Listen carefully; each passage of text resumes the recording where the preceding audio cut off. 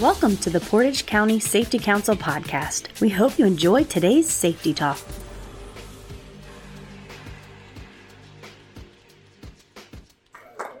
Thank you. Good afternoon, everybody. Hope you got to enjoy your lunch. I am one that likes to use PowerPoint, so I have some slides up here that will help us go through this topic. So, hazard communication right off the bat, 29 CFR 1910-1200, so you know where to look. Hazard communication of toxic and hazardous substances, aka chemicals. I've had to add that because for the longest time, I always just said, it's HazCom. And I had someone come up to me and go, why do we always talk about chemicals? And I went, because it's about chemicals. But I was never saying the hazardous communication of toxic hazardous substances. He was saying, why aren't we talking about fall protection? Why aren't we talking about electricity? Why don't we talk about... I was like, okay, HazCom, hazard communication, is about chemicals. Just a small tidbit. That just happened to me when we did ours. So, employee right to know and understand, I'm sure you've heard that before. Basically what it comes down to is your employees have a right to know all of the hazardous substances that they will be exposed to within their work site, whether it be a material or a waste, and the recommendations that are on the safety data sheet and the label to how to handle it safely, what engineering controls should be there, what PPE that they would need. It's like we were just hearing PPE for bloodborne pathogens. There's some chemicals that may require PPE. There's some that might require a respirator. There's some that may require exhaust. So using the hierarchy control, following what's in the safety data sheet, you will gather that information so your employees can handle those chemicals safely. So back in 2012, OSHA aligned with what's called the Globally Harmonized System of Classification and Labeling of Chemicals. GHS is what we say for short. So HazCom GHS is where we're at now. Part of that globally harmonized was so this doesn't mean much to you probably, unless you speak Japanese. Anybody in here speak Japanese or read Japanese? Would you like to admit it and tell me what this word is? Because I'm trusting I'm trusting Google is telling me that that is danger. And as we go through this, you'll see that, okay, danger is one of our signal words that are part of the globally harmonized system. But seeing it in Japanese doesn't do any of us any good, right? So if we're in Japan and we're looking at the safety data sheet and we see their writing, it's not helping us much. That's not really going to do much for me. However, what does that tell us? Anybody? It's flammable. Guess what it's going to look like in Japan? It's going to look like that. That's where we get a little bit more of that globally harmonization. So at least you start understanding the hazards that you're going to be exposed to with that chemical. It'll look the same pictogram in the United States, Japan, Spain, Canada, wherever you may go. Okay, the other part of the globally harmonized system that changed was the safety data sheets. For anybody that's been doing this for a while, you'll know that they used to be called material safety data sheets. And it's more than just taking off the word material because there's a different format. There's a required 16-section format in safety data sheets. Now, I would caution all of you, although this has been fully implemented since 2016, there are still companies out there that are trying to pass bad information. Last month, I received a new chemical, it was isopropyl alcohol. I said, need a safety data sheet. No problem. They sent me over. I opened it up. It said safety data sheet at the top, and I scrolled down and immediately realized this was an old material safety data sheet that they just took some white out and got rid of the word material, made a copy of it, and sent it on to me. Still happening now. That's all bad, and it's all bad for you as an employer if you don't realize that, and say you have an accident and OSHA comes in and gets involved, and they're going to say, well, this says safety data sheet, but it's clearly still an MSDS. How can you quickly tell?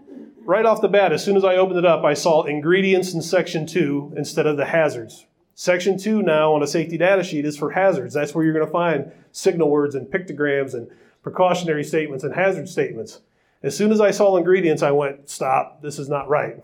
Now here's the other part I want to share with you. The safety data sheet must match the label, and that's going to come up again in another slide. But this same company, I said, hey, this isn't right. You got to send me a safety data sheet, not an old MSDS. They got a safety data sheet for isopropyl alcohol from a different company and sent that to me. So now I have a safety data sheet that has one supplier's contact information and name, and I got a label on my product with a different manufacturer's name and contact information. You think that could cause confusion in a pinch? So make sure that the label and the safety data sheet for the manufacturer, distributor, or importer's information does match. The other part is the hazard classification. It has to provide that specific classification, health hazard, physical hazard, the levels of what it's going to be. Now you'll notice on here, and for those of you in the back that may not be able to see, NFPA and HMIS. Remember those ones, the triangle? 4 meant, hey, this is some really bad stuff. Under the GHS system, 4 means, that's not that bad. So NFPA 4 is equivalent to and equal to GHS number 1. That's why it's important that you do some training with your employees so they can identify this. And we'll talk more about the labels. You can still use the NFPA and HMIS. You just got to ensure that you're training your employees on what they're going to see. The other part is labels. The label now is very specific on what it has to have. On the old system, they had to have obviously what's the name of the chemical, who the contact, that kind of stuff. But now it's very specific that it has to have the product identifier, it has to have a signal word, has to have the pictograms if applicable. Not everything that we buy out there is hazardous and have to have the pictograms, but it has to also give you some hazard statements, precautionary statements, information like that you can use to ensure that you're building your chemical inventory and that you know how to reference the safety data sheet that's for that. And then the other part of the standard that they outlined when they switched over to GHS was training your employees. This is a requirement. You must train your employees on what chemicals that they will be using, what they'll be exposed to. They have a right to know and understand, which means you should encourage them to ask questions. Ask what's going on. Hey, I don't understand this. What does that symbol mean? What does danger mean? What does this one mean? Make sure they have an understanding. Encourage them to come ask you questions after the fact. The other part of that is you have to train them on their initial, as soon as they go into that work cell, first day on the job, right? I need to be trained on the chemicals in this work cell. Whether they're your employee, a temporary employee, a co-op, whatever the case may be, if they're going to be in that work cell, they have to have that understanding. If a new chemical is brought into that work cell, say 2 years later, you need to train them on that new chemical. Makes sense. Here's where people make a mistake. I've had Joe, my great worker, been with the company 3 years. He's been doing this job over here with those chemical exposures for 3 years. We said, Joe, you're doing such a great job. We're going to move you on up the ladder, and now you're going to work over here in this company, in this part of the company. Good luck. Keep doing a good job. Is he exposed to different chemicals? Is there different things that are over there? He then needs to be trained as he was moved to that other area on the chemicals that are now in that other area. So just something to keep in mind. A lot of people miss that part of the training on their chemicals. So this is a good sample of a GHS label. You can find all of this, by the way, on the OSHA website, which I'll point out a little bit later. This label shows you right off the bat, product identifier, and it also has a code. Let's use that example of the isopropyl alcohol that I was fighting to get a good safety data sheet for. So isopropyl alcohol is isopropyl alcohol, but there's 70%, 50%, 30%. So when you get something that's very common like that, it'll probably likely have a code, isopropyl alcohol 0007, isopropyl alcohol 0005, or a letter or something along those lines. Especially if you have both types in your facility, make sure that you understand that code. It should show up, it actually will show up on your primary label. This would be your primary label on the product that comes in. If you put it into smaller containers and you have secondary labels, secondary containers, now you have secondary labels, you want to ensure that that information is passed so whoever's using that secondary container can identify the absolute product that they're using. Supplier identification. Who are they? Where are they? How do we get a hold of them? A lot of times there'll be an emergency phone number. I shouldn't say a lot of times. Every time there should be an emergency phone number. If you find one that's not, ask them. Sometimes the emergency phone number may be the same number as the company that made the product, right? Who are they? Where are they? How do we get a hold of them? On the side here, you see the precautionary statements. The layout on the label doesn't have to follow this. This is just a sample, but this is the information that should be on your label. Precautionary statements. Keep the container cooled. Only use non-sparking tools. Ground and bond all containers. Obviously, looking at the pictograms, we know that this is flammable and it's a health hazard. The other part, hazard statements. And you may see these show up more than once. Hazard statement here, highly flammable liquid and vapor, may cause liver and kidney damage. Some companies will have it separated and then it'll be at the very top of the precautionary statements and roll on down. It's okay if they list it more than once. We talked about the pictograms. The next part, the signal word. there are only 2 signal words, danger or warning. That's it. And they can only use one at a time. So if you see a safety data sheet, and again, I had it, danger, warning, danger, warning, danger. I'm like, oh my God. I called them up and I went, you realize you're not in compliance. Oh yeah, our guy said that that's how it's supposed to be. Absolutely not. And I found myself referencing in the OSHA standard, making copies of it and emailing them back and saying, would you please send me something like this? I will tell you that there's at least 3 companies right now at Delta Systems we no longer do business with because they refuse to become compliant. We just found another product. We had to protect our own employees and ensure our own compliance. Supplemental information is typically where you're going to find SARA, if it's a SARA product, hazards not otherwise classified, combustible dust, simple asphyxiants, stuff like that. The other part that's important here, the information on the label, all of it, product identifier, the manufacturer, who are they, where are they, how do we get a hold of them, must be identical in section 1 of the safety data sheet. That must be identical. That's very important. You don't want to cause that confusion like the example that I gave earlier. Okay, so these are the pictograms. Most of you probably have already seen these. OSHA does not enforce the environmental one. Obviously, in the United States, we have the EPA. That's not the same everywhere in the world. But it's not to say that you shouldn't have it there. It's probably good to know that if you put this down the drain and someone finds out, the EPA is probably going to be coming knocking at your door going, hey, remember that product with the little dead fish and the little dead tree that said it was a bad environmental hazard? Yeah, you shouldn't have put that down the drain. So it's good to know that. Now, I separated exclamation mark to share with you that that's one that you're probably going to see more common. I see it on a lot of the safety data sheets, sometimes in tandem with another pictogram, a lot of times just by itself. That's one of the lower level hazards typically. It's usually found when it's by itself with only the signal word warning. And I use it in Delta to tell people flip it upside down and know that when you just see the exclamation point, typically means it's an irritant. You might get your eyes running while you're doing something. I'm cutting up that onion, right? I'm making dinner, I'm cutting up the onion. My eyes water is driving me nuts. Oh my gosh. As soon as you wash your hands and put the onion away, your eyes will stop watering and everything goes back to normal. It was an irritant. You might get a rash on your skin. Wash up, clear yourself from the area, rash goes away. It's an irritant. So just a little quick tidbit. Training of your employees, right from the standard. 1910-1200 H1, employers shall, not if you feel like it, you shall provide employees with effective information and training on hazardous chemicals in their work area at the time of their initial assessment and whenever new chemical hazards are introduced into their work area, or like I had said, if you introduce them into a different work area that has different chemicals. Keep that in mind. Each employee must be trained. Again, temporary employee or regular employee. If you have a vendor that's going to be coming in and doing some work with you or any type of workers, want to ensure that they have training. Any employee must be trained on the methods or observations. How do I know if there's an exposure? Do you have some alarm system in there that says, hey, if this alarm goes off, that means we have a nitrogen leak and we're going to be exposed to a simple asphyxiant and we want you to get out of this area to get the fresh air. Because otherwise, you're going to get real tired and fall asleep at your workstation and then say goodbye.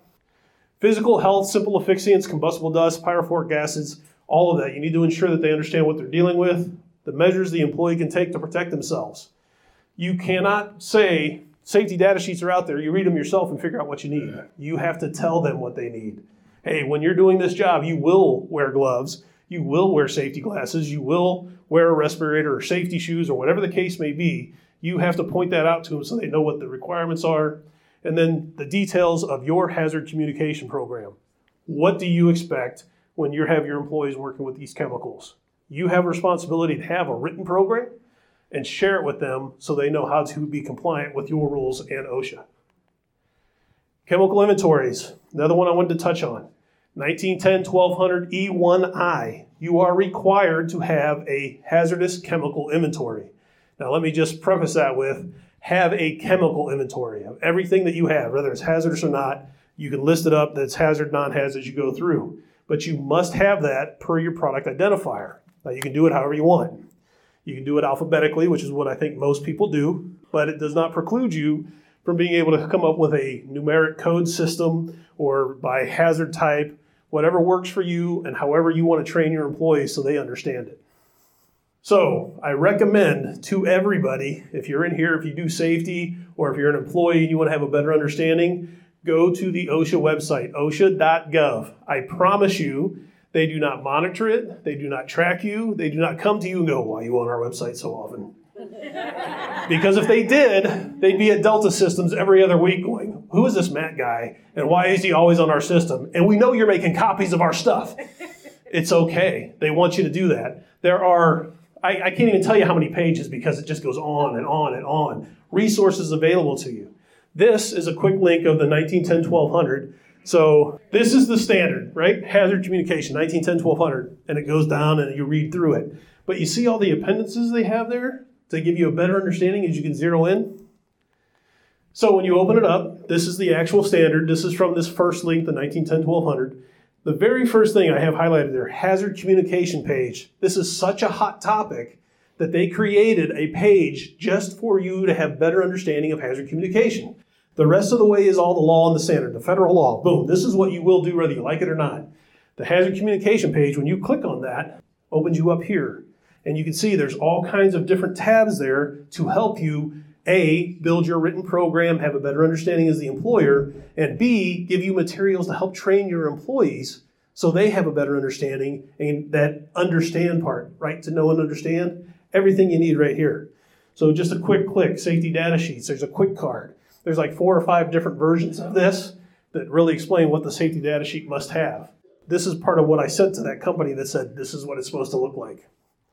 Labeling. Here's the example that I showed earlier. This is a nice one because it shows the NFPA Diamond, the 709, and then the new GHS, right? So it says, hey, this is what it used to look like. This is what we require now with HazCom. And it tells you right here, 4 most hazardous, 4 least severe.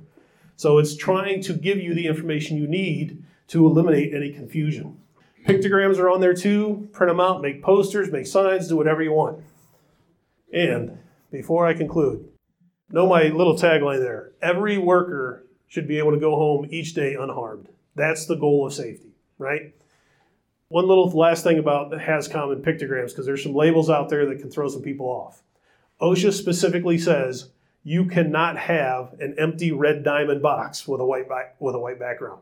It'll create confusion. Employees might think, hey, was there supposed to be one of those pictograms in there and I missed it? So they can't do that. What they do say is you can buy those labels, and then if you black out the whole thing, the red diamond box, the pictogram, everything, if it's completely blacked out, that's acceptable, so there cannot be confusion. It's obvious that you don't want them to think that that hazard exists.